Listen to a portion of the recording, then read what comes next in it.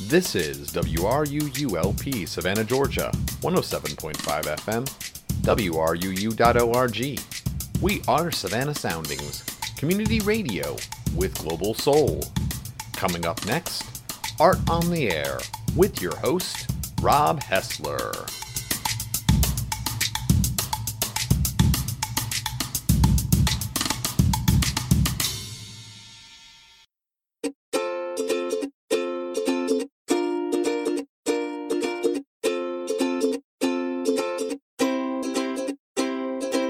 Welcome to Art on the Air, with your host, Rob Hessler.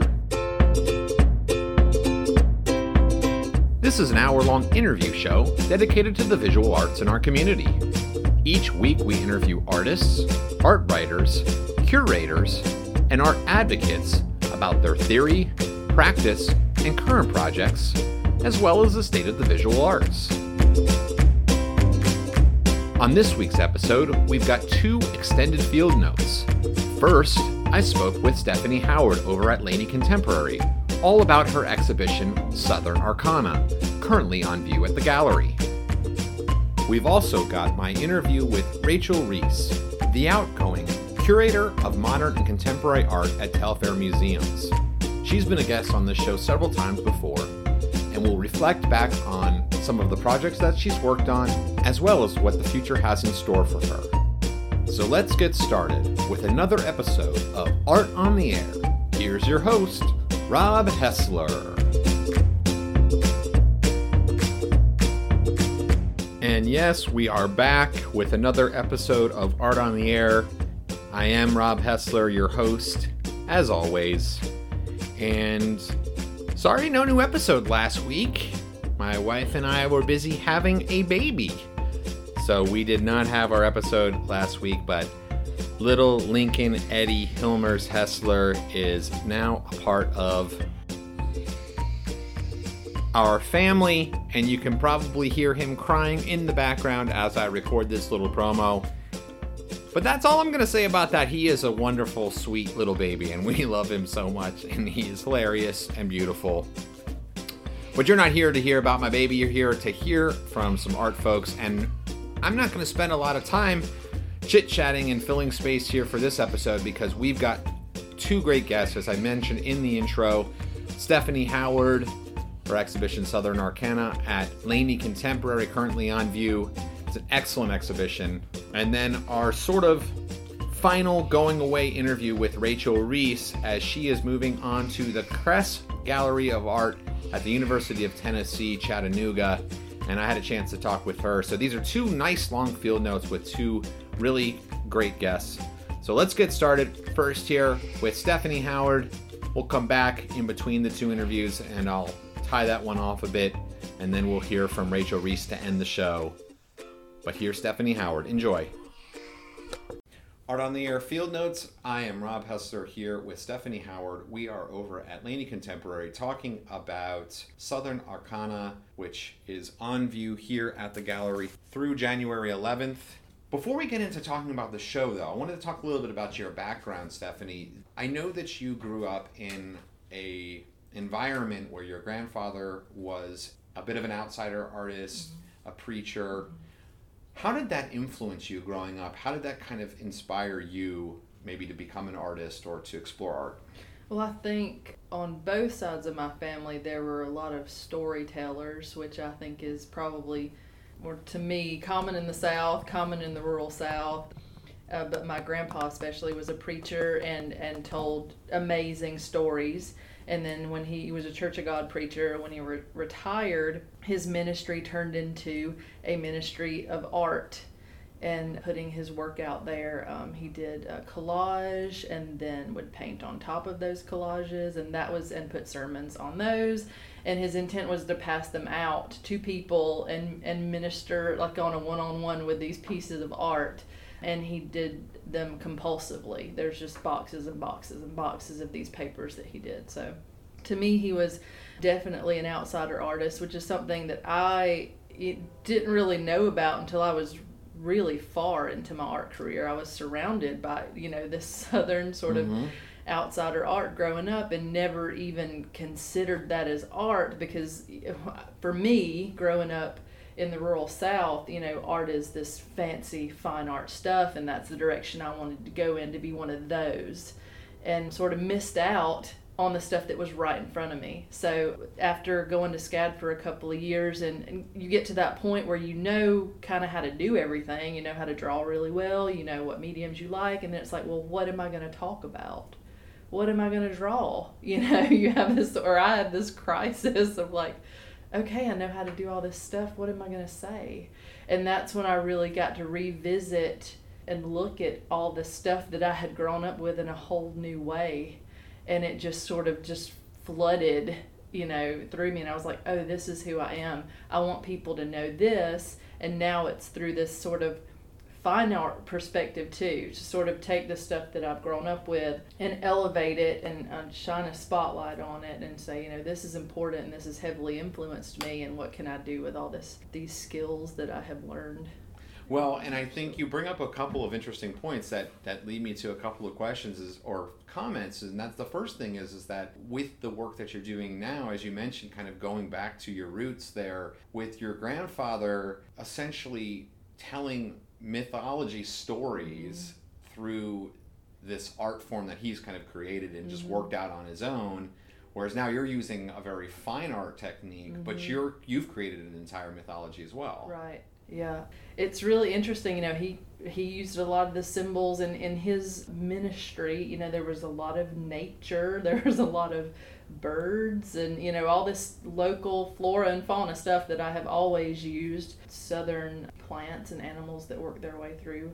Like I said, it was literally just I was overcome with everything I'd ever seen and heard and song, and just the Appalachian Mountains, and everything just flooded through, and I was like, well, I have to create some kind of language to put this back out so that people can understand it and make something that makes sense. So. Well, and I think SCAD is the University for Creative Careers, so it's got the word career in it. It's meant to teach you techniques and the way to actually do something, and then lead into essentially a job at the end of the line. That's like what it's supposed to do. So finding a way to marry the training with your background, I think is kind of interesting.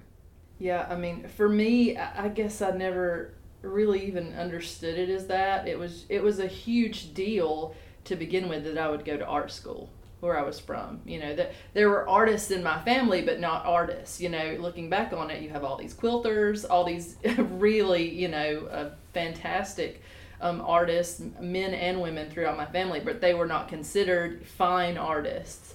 So it was a huge deal for me to, go to art school, even though it was just 4 hours away. That was as far away as I was allowed to get. But I loved the fact that it was still in the South and could appreciate that, and that it was still very different for me, but still very familiar. So before we get really into talking about the show, there was something that you're talking about your background, and you mentioned that within the context of your show here and this series, that there's a tribe of women. And you mentioned that they're meant to be a balancing force in contrast to powerful and horribly hate-filled Southern mask-wearing male organizations of the past. Before we start talking about the show specifically, I wonder, growing up in the South, how you were sort of exposed to that kind of ideology, because obviously it has impacted your work now in the present.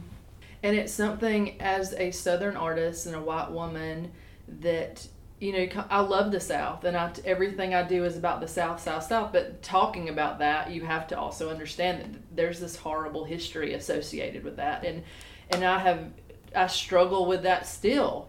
How can I love something so much that has this horrible, tragic part of it? So that had something to do with that. I was surrounded with all that in the rural South. You're just surrounded by a lot of racism, but my family is full of very strong-willed women and men who support very strong-willed women. So I think that's where that sort of tribe idea came from, and just thinking about, in general, my work is, featured white women because I am a white woman. That's what I know, but there are several I've been surrounded by white women my entire life, and just all the different roles they play in the South. You know, my grandma was a preacher's wife, so that's one thing. And then there's the very strong women in the rural, you know, farming, and then there's the very silent, you know, who have the overbearing. And then just not only in my own family, but throughout history, you know, just what is the white woman's role in this? In certain historic events or scenarios. I think of the Emmett Till situation, and, you know, he whistled at a white lady, and that was the catalyst that started that whole thing. So it's like, what was going on in her life? What role? She had such a powerful role. And then on the other side of that, I think you have the powerful, you know, Emmett Till's mom, and I think, well, there's the women, but what role did the white woman play in that? So I think it's just looking back through history and me trying to sort of resolve or make sense of the fact that I love the South so much, and everything, and the magic and all the, you know, the things that I love about the South, and trying to make sense of the horribleness of it. And I think that's where this creation came from. It's just like, well, you know, I can go back and change it. I can create a different thing. Well, and also even more than that, even beyond that, is that generally speaking, when you're talking about history, women's accomplishments are overlooked or minimized. So the opportunity to sort of create this story that was kind of not really paid attention to then, I mean, that's a great opportunity for you as an artist. Yeah. Let's get into the exhibition, because I know that you've been inspired by the tarot deck. And Yes. you've sort of divided the show into two pieces. You've got major arcana and minor arcana. So why don't you tell our listeners what that means? What's major arcana and what's minor arcana? So major arcana is, in the tarot, is big, overarching, life-changing thing. So when that, for me, that relates to the tribe, and that it's a generational tribe. It's just overarching through the decades. It's this tribe of women who are making changes throughout history, just the big stuff. The minor arcana, to me, what comes to mind is a woman sitting at the dining room table casting runes to see, you know, what's going to happen tomorrow. So it's almost like, if you remember the movie The Hours, how they flash between these women's lives. It's like I flash between these women, these tribal women in the woods. They're sort of watching and listening and remembering these injustices, and through history following these families and providing some sort of, we remember what you did. And then flashing to a woman at the dinner table just trying to divine and figure out from the patterns surrounding her, whether that's the wallpaper or the tablecloth, or just looking at that and divining her future or her future love, or, you know, things like that. So it's just a major arcana of these women using divination and intuition to follow families through history, and then the minor arcana of just divining the fortune telling for the everyday. You're listening to Art on the Air on WRUU-LP, Savannah, Georgia, 107.5 FM, WRUU.org. We are Savannah Sounding's community radio with global soul. Now let's get back to our interview with Stephanie Howard over at Laney Contemporary. Well, okay, let's talk about the specific works then, because the works that fall into Major Arcana in the exhibition, there are essentially three different things. There's the masks, there's physical artifacts, and then there's photographs. So let's talk about all three of those in whatever order you think that's appropriate. Well, to give you a little bit of background on sort of what I do in my drawing for the past several years, I sort of created, when I was going to SCAD, it ended up being a way that I could remember slides, which every art student can identify with. And I was reading the Red Dragon book. It's one of the Hannibal Lecter books, and one of the characters in it, how they memorized things or remembered things, was they would imagine that the things were on the wall in a museum. So you would physically be walking through a museum and see these paintings, and look down at the, you know, tag and see title, date, and I was like, oh, I can do that. I can remember it that way, instead of just memorizing cards after images. So I started developing these spaces in my mind where I could just walk around. So that led to me developing, you know, a whole town, which I later read, you know, that's where Faulkner comes in. He developed his whole town, and that's where he wrote from. That was sort of the same thing. So in relation to this, I drew things like the Slabtown girls as if I was walking through the town and saw them and took almost a snapshot.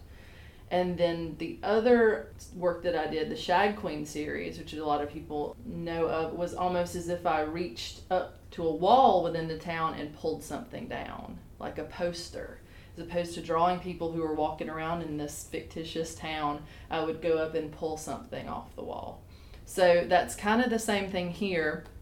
There are the masks, but then there's this documentation, like the dress, the child's dress, where now I'm actually pulling objects from this world. And this world, in this case, is a history that I've created.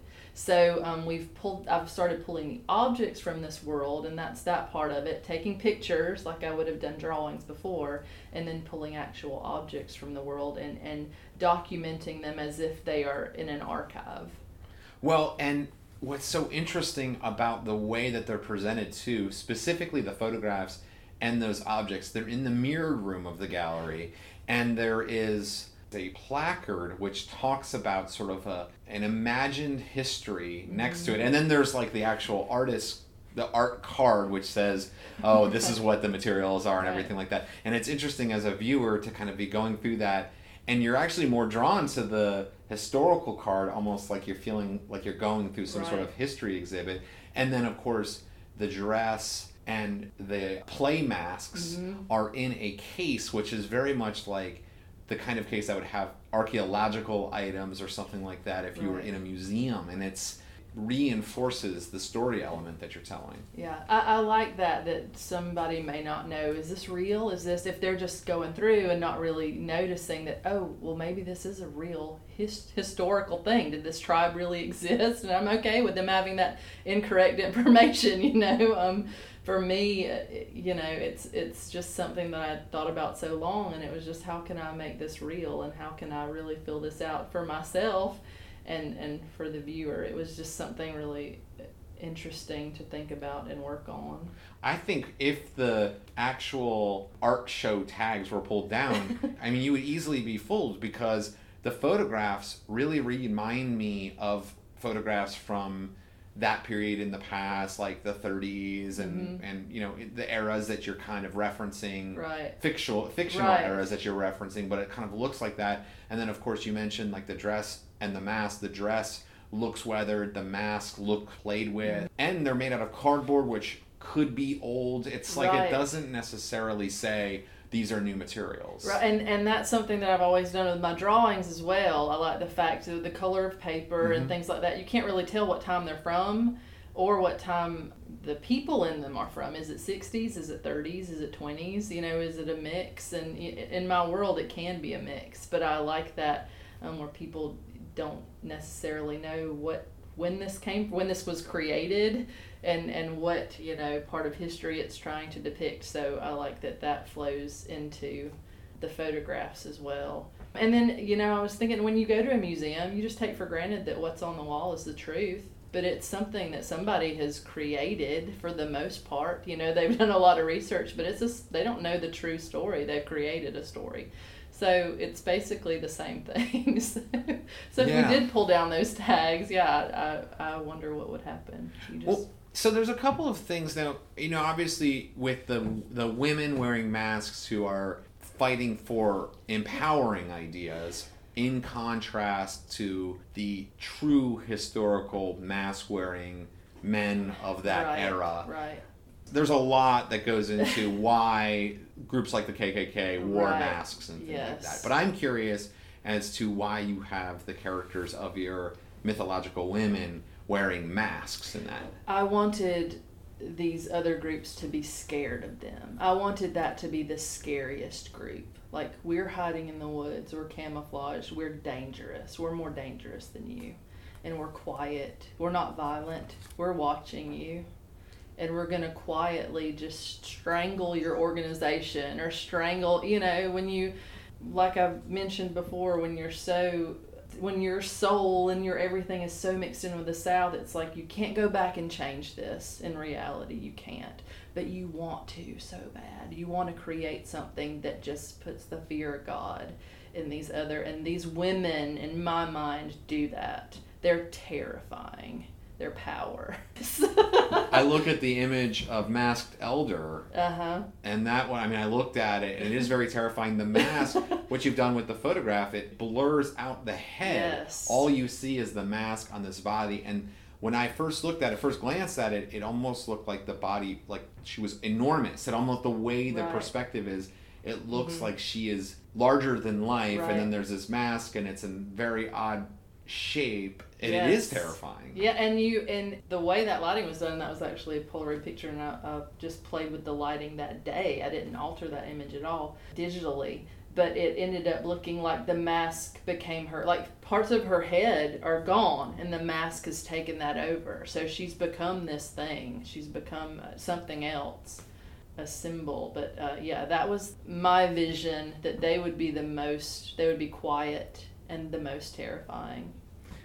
Let's talk about the drawings of the masks themselves, which occupy the main gallery, and they reference the sort of Rorschach test look about them. Yes. I want to talk about that decision, and then I also want to talk about the technique, because I think that the drawing, the technical aspect of the drawing is also really interesting.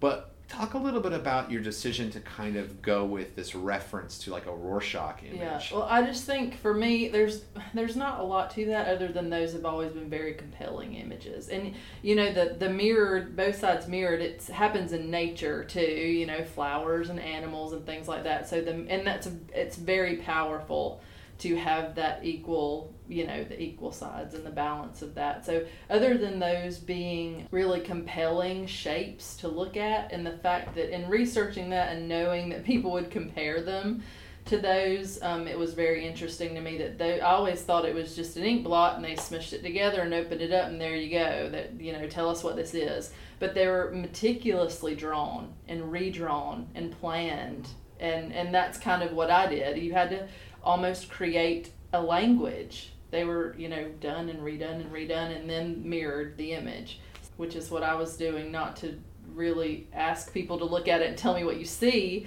but for it to be a powerful shape and to have this language and then mirror it, almost sort of doubling its power.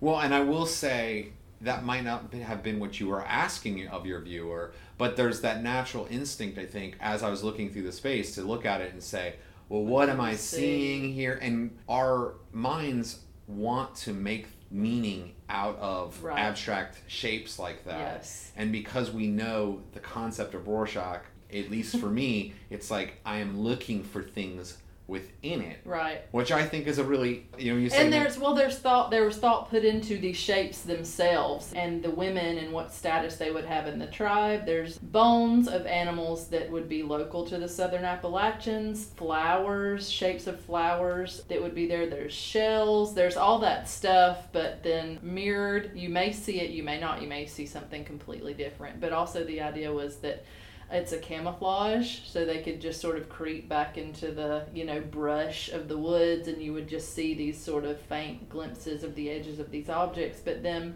that much like a poisonous bug or frog or flower or whatever, that they would be very compelling, but also you would get that note of this is dangerous too. Yeah, and I love that. I want to talk about minor arcana as well. But before we do that, let's talk about the technique that you're using, because Susan Laney of Laney Contemporary has described it resulting in drawings so densely saturated with ink that they appear to be quilted onto the paper. Yes. And if you look at the drawings and you get very close to them, the areas of thick ink, there is a patterning within them that isn't obvious necessarily from afar. So as a viewer, you get multiple experiences at different distances depending on how close and far away. So talk a little bit about the development of your technique, because I think it's really interesting. So I was a painting major for a really long time. A lot of people they think I'm illustration, but I was a painting major. I'm really into painting and just got so far into the minutia of mixing your own paint and doing all that. And one day I was just like, I have to drop all this, because I had so many ideas and it was taking so long to develop one idea into a piece of art. I'm just going to get a pen and a piece of paper and just start drawing these ideas. There are just too many. They're coming too fast. I've got to simplify this thing. And when I started doing that, I sat down and I folded the paper. I had this huge sheet of paper, folded the paper, and then got the pen and sitting there drawing. I thought, I'm doing embroidery. Something I watched my grandmother do my entire life. And that's what I'm doing. And all of those things still, they're stitches. They're stitches to me. When I'm holding a pen in my hand, putting it on the paper, it's a stitch.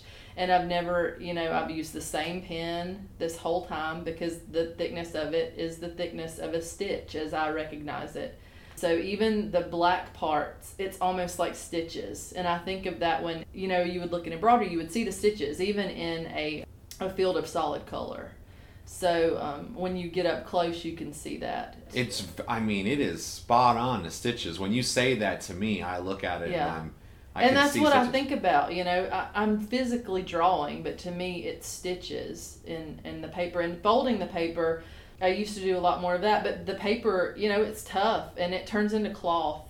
So I was just basically doing stitch work. And the first drawing that I ever did with that technique, I was going to SCAD. The very next day, my dad died suddenly.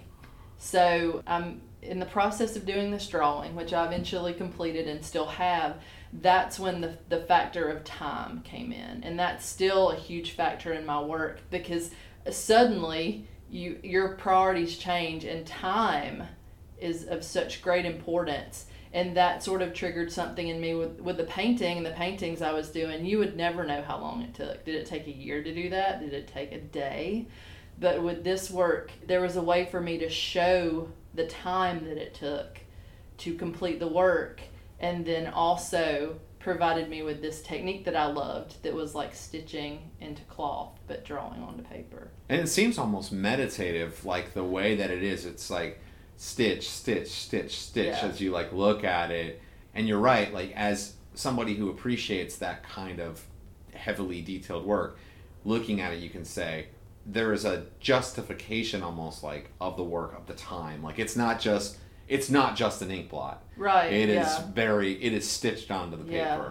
Let's talk about minor arcana, which is described here as forecasts by divining patterns of the future and interpreting messages received from items in a domestic environment. Yes. And you've done floral still lives. Yes. For the most part to represent that. So talk a little bit about that. Well, it was a way, like, growing up for me in a southern home, you're surrounded by all this pattern and all this stuff. And I just thought, well, we're surrounded by all these patterns and they're so connected with our lives.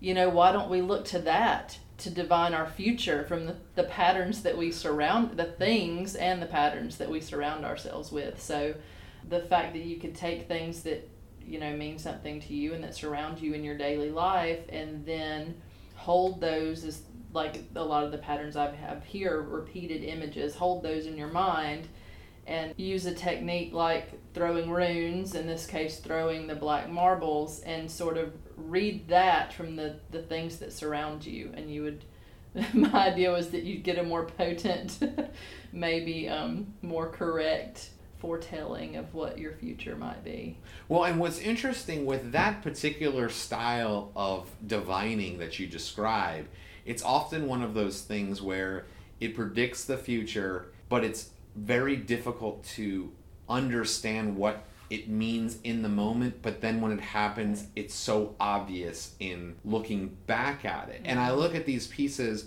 like Flower Divination 1 and then Advanced Flower Divination 1 and A Good Catch, like all three of those images where it's like there's something going on there and there's references to very specific flower types and things that have meaning attached to them to the educated viewer, but you have to have the code to be able to divine it. Right. And then it's like somebody's put this together and then it's still an actual drawing and the marbles are on top of that drawing. So there's another layer of somebody has put this language together So it's I don't think you necessarily need to know what they all mean, but they are meaningful. And a part of that I like as well is just the fact that somebody could sit at a table and divine their future, and that would be just something that people did, that women just did. And it was like, yes, there's magic. We understand that magic is a real thing, and this is just something that women do as a conscious thing that's not a secret, that is not hidden away. I love the fact that it could be just a common occurrence for women to just constantly do that. And not negative or evil. No. Nothing to be ashamed of. It's just right. a thing. Yeah, which, when you talk about magic as a real thing, it's here. It's like, okay, back away slowly. But, for me it is. And just the thought that could be an accepted idea, that magic is real and it permeates everything. I love that people would just be sitting in their living room and say, okay, we'll see what's happening tomorrow, and just use magic and ritual to figure that out. And I think one interesting way that you get that across is in a couple of the pieces, surface divination with spirit animal, mm-hmm. and then surface divination with a lamb. The background images are so innocuous and so almost comforting, mm-hmm. that it's like whatever is happening on top of those images can't possibly be a negative. Right. And then the fact, those two, it's kind of creepy that to me, it's interesting that all of the marbles have ended up in the right spot. And it's kind of like, well, there's a pattern to this overall. Everything falls into place in a way that's just completely unrealistic and could never happen ever again. And there's no way that it should happen that way, but it can happen that way. And that's the way it was supposed to be. Right. Everything in perfect order, which is almost more eerie than, the marbles just being scattered all over the page. Right. I want to ask this on a sort of personal level. Surface divination with spirit animal, it's the deer. Now, are you talking about your spirit animal? Yes, that's my why? Spirit animal. Well, I am part Cherokee, and that was, I guess, our tribal animal. So. And it's deer for those of you who are listening. Yes. It's deer. So I thought, well, I'll use mine. Very my cool. Spirit animal. So I'm going to finish up this interview now, but I wanted to ask you, now that you've sort of completed this and you've got this up, you've created this tribe, you've got this background story, and then you're also making small forays into divining the future.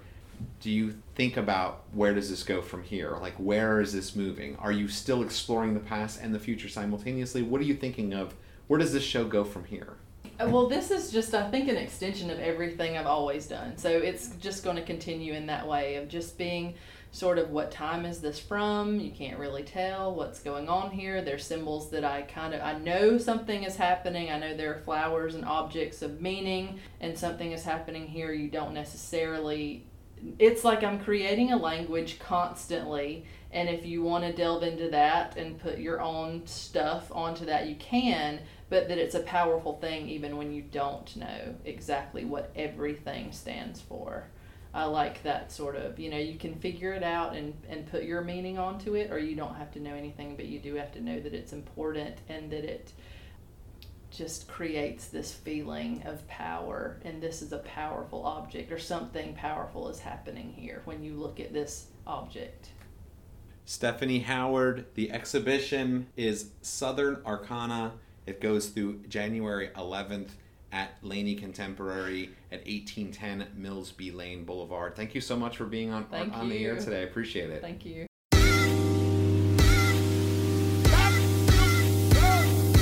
Art on the Air is brought to you by Starlandia Supply, located in the heart of the Starland District of Savannah at 2438 Bull Street. Starlandia Supply works to make art making more accessible to everyone by lowering the price of supplies through reclamation and trading. Starlandia helps customers recycle gently used art supplies and materials, and also carries a fine selection of new materials, including Winsor Newton, Liquitex, Faber-Castell, Montana spray paints, and Copics. Moreover, Starlandia Supply is the only locally owned art store in Savannah. They're open Monday through Saturday, 10 a.m. to 6 p.m., and Sunday from noon to 6 p.m. More information can be found on Facebook by searching Starlandia Supply or at starlandiasupply.com. Shop local. Shop Starlandia Supply. You're listening to Art on the Air on WRUU-LP, Savannah, Georgia, 107.5 FM, WRUU.org. We are Savannah Sounding's community radio with Global Soul, and that was our interview with Stephanie Howard over at Laney Contemporary about her exhibition Southern Arcana. Let's get into our second long-form field note of the day, that with Rachel Reese, the outgoing curator of modern and contemporary art at Telfair Museums. Listen up. Rob Hessler here with Art on the Air Field Notes. I am with Rachel Reese. We are at Gallery Espresso right now. Rachel has just taken a position as the new director and curator of the Crest Gallery of Art at the University of Tennessee, Chattanooga. Before we get into your new position, I wanted to take a step back and talk about your time at the Telfair. How did you come to the Telfair a little over 4 years ago? Let's start there. Yeah, thanks for having me, Rob, first of all. Yeah, so I came to Telfair in 2015. It was right out of 4 years ago, basically. November, I think I started in 2015, and I was in Atlanta at Atlanta Contemporary. What really interested me about the opportunity at Telfair was to be the first modern and contemporary curator in the institution's history. So they did not have that person, that curatorial position on staff before, so they were sort of creating a new line, and for me it was a signal that they were prioritizing, a modern and contemporary program. I didn't have, someone's shoes to fill, and so the opportunity and the options were open. They were really wide open. The Jepson Center had been open for about a decade when I started, celebrating its first decade in my first year there. So for me, it was a lot of foundation laying, kind of thinking about getting support for contemporary art in the city at a museum level, right? Thinking about building the collection, and some of the work that I was doing was, diving into the modern contemporary collection, putting more things on view, doing research, adding to our, body of knowledge around objects we already had, and really actively acquiring again. And that's something that had not been done for the several decades before. And then really sort of building a culture around working with living artists, contemporary artists, and commissioning, new exhibitions and projects with contemporary artists. So it was a combination of all those things, and the opportunity to sort of build my work around those different facets of this position that really piqued my interest. So yeah, over 4 years, I feel like we were really able to do a lot of that good work, add works to the collection, work with artists, some really exciting projects, put more of our collection on view, and build some support. When you are talking about that, are you talking about Complex Uncertainties, Artists in Post-War America, that Yes. part of the collection? Mm-hmm. So delve a little bit more into that, because our listeners might not know exactly what that means, mm-hmm. and what role that kind of plays at the Telfair, and specifically the Jepson Center, which shows modern art for the most part. Yeah, so the collection gallery exhibition is called Complex Uncertainties, Artists in Post-War America, and that was sort of a first charge to think about putting the modern contemporary collection on view, and at Telfair that's 1945 to the present day. There's about 2,200 objects from that date range in the collection, and it's growing. But to really sort of put a frame around the collection and reinterpret it in a new way. And so, after I think I did about my first 9 months, was like researching the collection, just kind of getting my bearings on our holdings, what we had. I just wanted to present a framework that talked about how artists are contemporary in the moment in which they're living. They're always responding to, the personal political, personal social, different pressures or different experiences in the world. And so it was just a way to kind of think about objects in our collection in a new way. And we rotated things every 6 months, so there was always something to come and see. And we also used it as a way to sort of grow support for the collection. So we would loan some objects in, have them on view in conversation with works in our collection, and then we were able to acquire some works that way as well. one of the things that I've found to be really exciting in recent years is, like, for example, and we'll hear a question later on from Lisa Watson, but for example, the museum purchased one of her pieces, and that's been in that show there as well. The large installation project by Catherine Sando earlier this year, which showed a huge investment by the museum in doing something with a local artist. Is that a part of this project? Is that sort of what you're talking about here? Yeah, definitely. You know, in the gallery itself, in the Jepson Center that houses this show, we could put about 30 to 50 works on view at a time. And sort of, I was thinking about that, the representation that was always on view, you know, whether that was gender, racial equity, thinking about works that had been just sitting in our storage for decades, you know, putting something on view for the first time ever. I did that for a few works, and they became some of our most popular visitor pieces.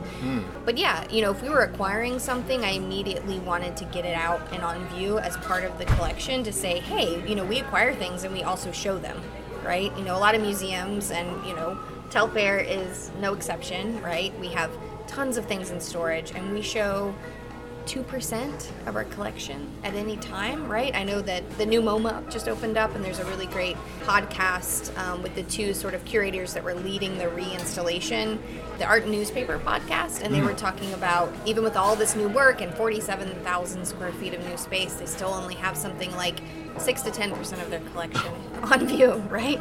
But that's cool, though, because it gives an opportunity, like, every time you go back to the museum, and I'm a member, so, like, every time you go back to the museum, it's very likely you're seeing something new. Yeah, and that's the hope, yeah, is that, you know, sure, if you come to the museum one time ever and you're just popping in the door, of course there's, you know, a variety to look at, but if you live here and you're returning and it is your museum, you can come and see something new on view every few months and sort of keep it fresh, and, you know, we rethink sort of the conversation happening between objects, or rethink, you know, a wall where I'm adding Lisa Watson next to Carrie Mae Weems, for example, and having sort of small moments in the same gallery. So, well, let's talk about some of the exhibitions as well, because you've been a part of over 20 exhibitions in conjunction with Telfair Museums, which is pretty impressive for 4 years. I mean, if you think about 20 exhibitions in 4 years.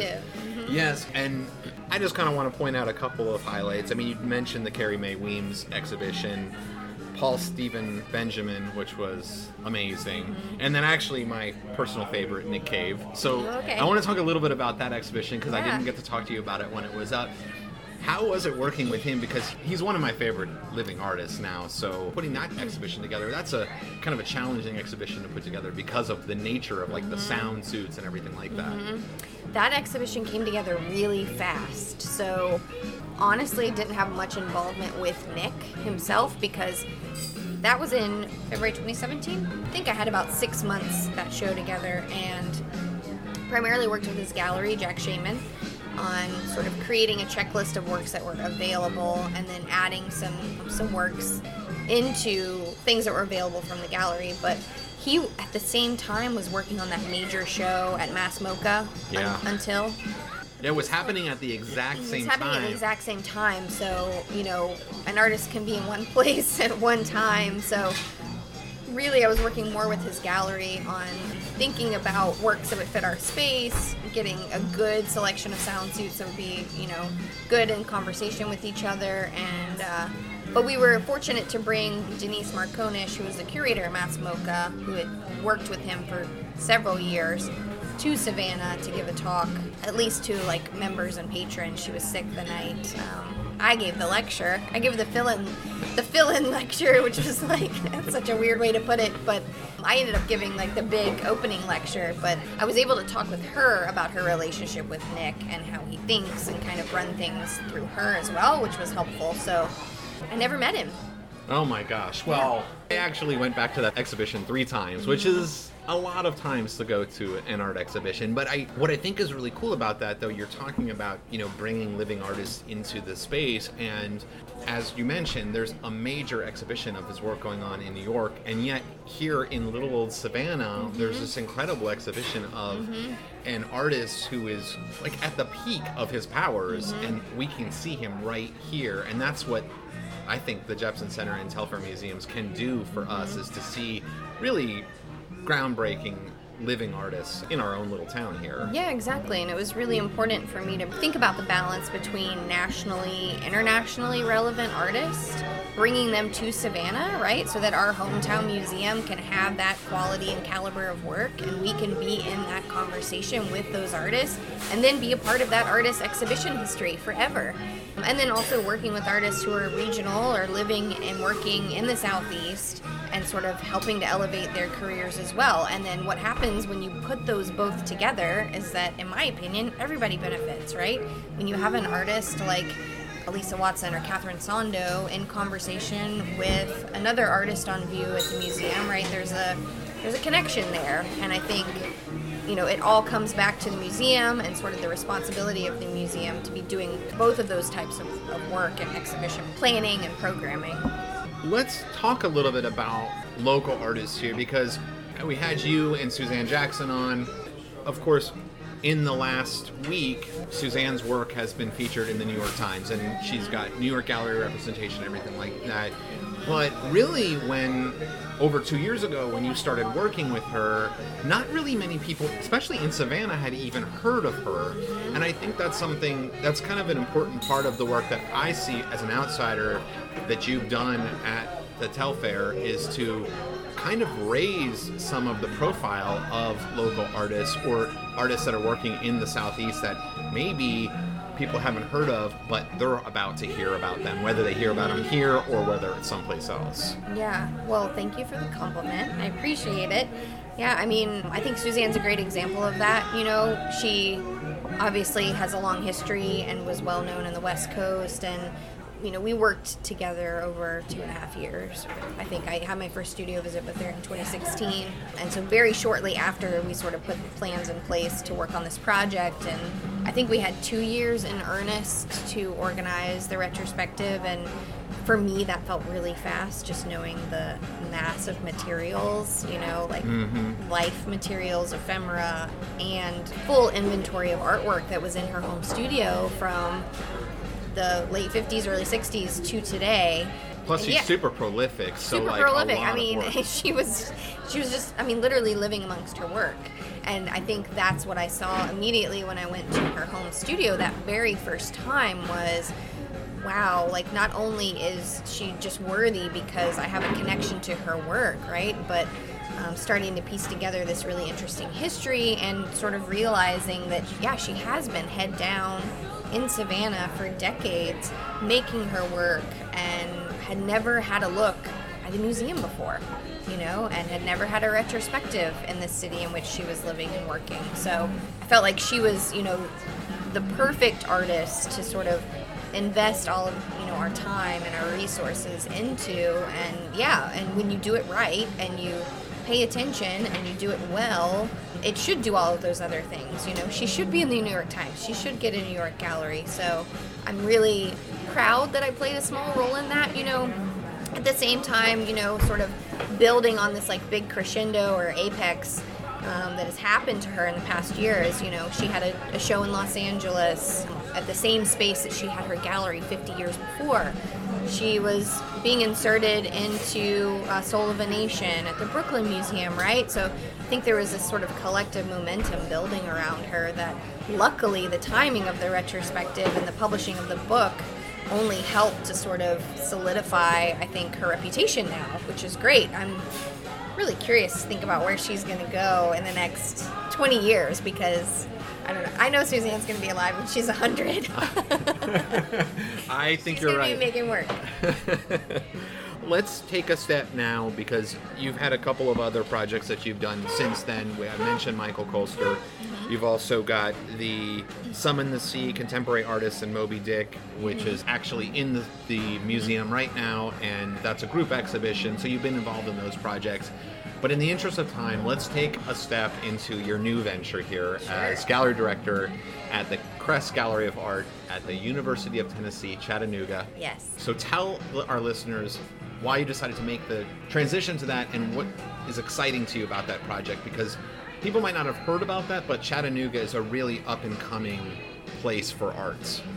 Yeah, Chattanooga is a really interesting city. It's an interesting jump for me in sort of going to academia right? And being in a university context. But what I think is really exciting about that for me is that it's like this full ecosystem, right? You have student learners, you've got students, BFA students, right?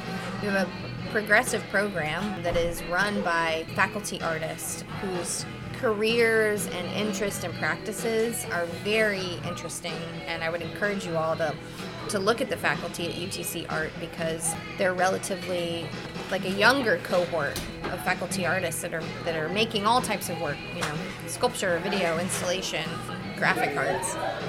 So sort of seeing the student body, and then having this gallery model that I knew about. I knew the former director there was Ruth Grover, and I knew her when I was at Atlanta Contemporary. Actually, when I was living in New York, I knew of the Crest because they had a patron named Diane Merrick, and she founded what they call the Diane Merrick series, where they were bringing in artists for short residencies and engagement with the students and an exhibition once a year.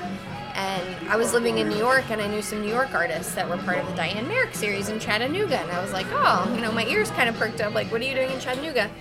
So Ruth, the former director, was there for decades and retired. And that piqued my interest when I saw that position become live, because thinking about sort of the ecosystem there and thinking about where that program can grow, there's a lot of opportunity, not unlike sort of thinking about the opportunity that was here 4 years ago. But my interest is sort of thinking about creating a contemporary space, an Institute for Contemporary Art on that campus that can be a commons, right? Not only be a space for the art department, which has been doing very well, but how can it also serve the entire university campus? And also then, so how does it serve the city of Chattanooga as a contemporary art space? Because there is not an institute or program dedicated just to contemporary art in that city. And then how can it become, again, like maintain its reputation, become a space that people look to regionally or nationally, and I'll have autonomy, which I think is great. So I will, be able to sort of develop a program and create a strategy and think about a vision that I can build over time. And again, very artist driven. How can I bring artists in to engage with that context and to create really exciting, maybe more progressive projects on a campus? So, and I'll also get to teach a class, which I taught a class in Philadelphia years ago at PAFA, and then I taught at Georgia State as an adjunct for a few years. So I think that's really neat too, is sort of, I love writing and I love teaching, and, is it curatorial studies driven? Is it professional practices? It's open.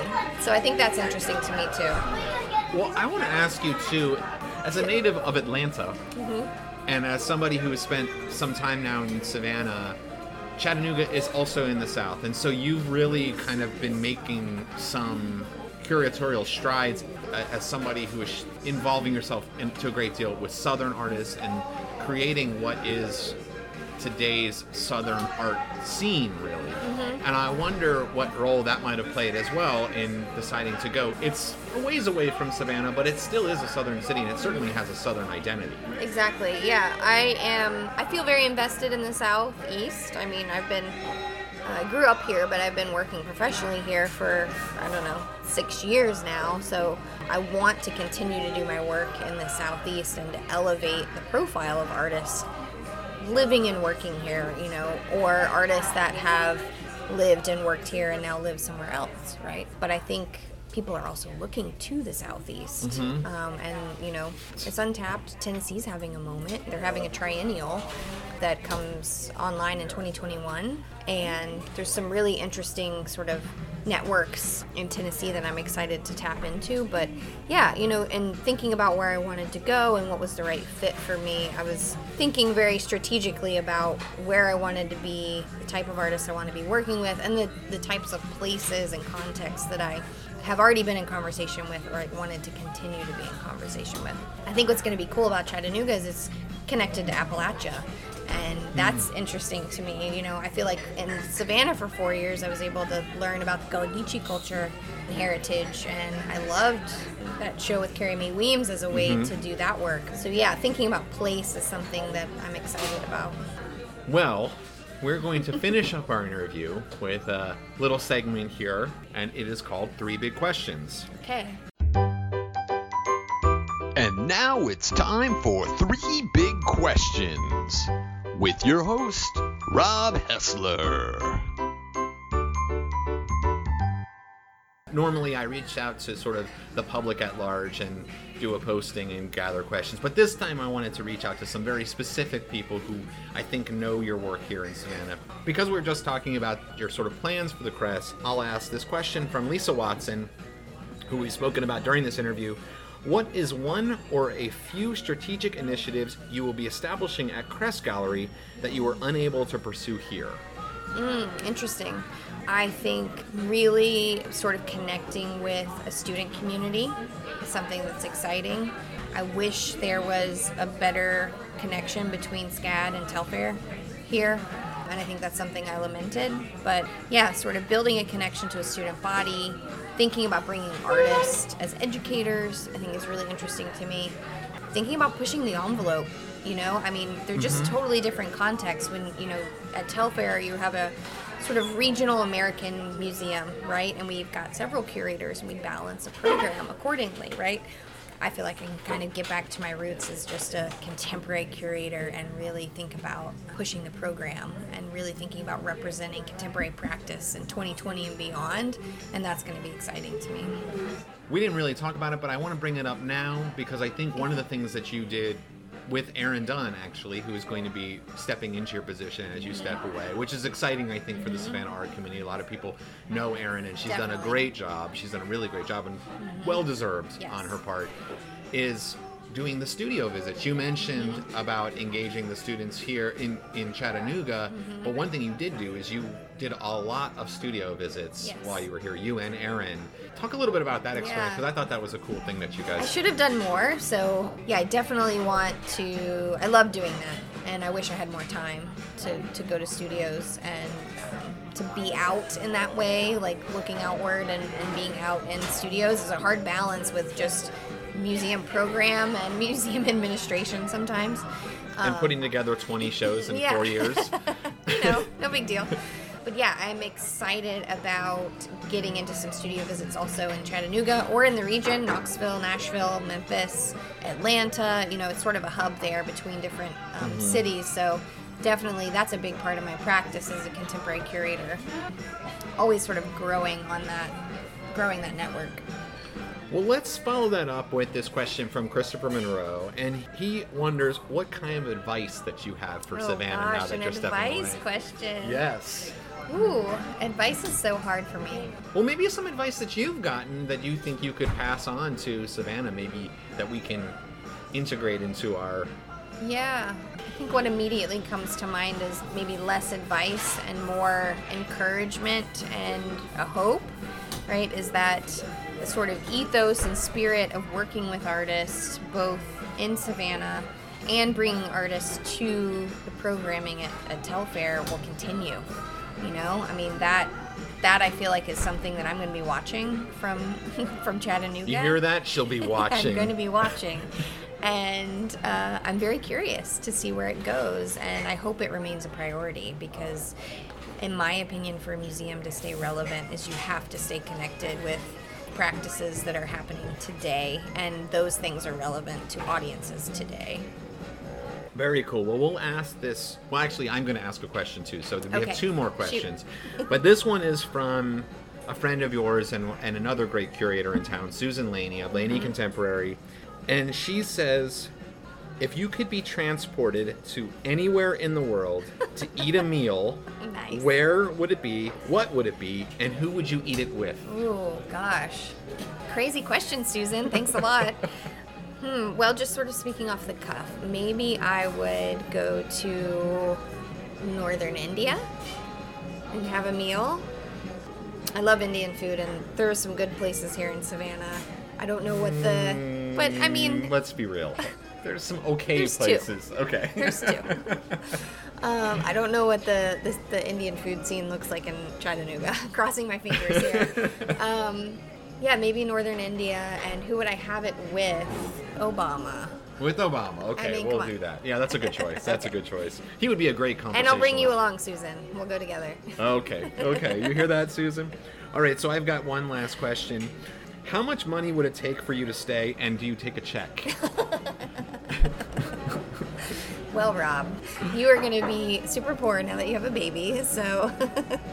All right. Well, that's all we've got here today. Rachel, Reese, thank you so much for being on Art on the Air Field Notes. I know I speak on behalf of all of the Savannah art community when we wish you well in Chattanooga, and we hope that you will stay in touch with us here in Savannah. Definitely, and I would say please keep in touch with me. You know, artists, not only artists that I've worked with, but, you know, I'm definitely going to be keeping an eye on what's going on here, and, you know, I feel very connected, obviously, to this place, so I'll definitely be back, and I would encourage you all to stay in touch with me as well. That's all the time we have for this week's episode of Art on the Air with your host, Rob Hessler. Listen every Wednesday for our live show, broadcasting from 3 to 4 p.m. Eastern Time on 107.5 FM Savannah Soundings and worldwide at WRUU.org. And you can catch past episodes on the WRUU station archives on our website, as well as on iTunes, Spotify, and Stitcher. We'll talk to you next week, where we'll have another batch of Art on the Air.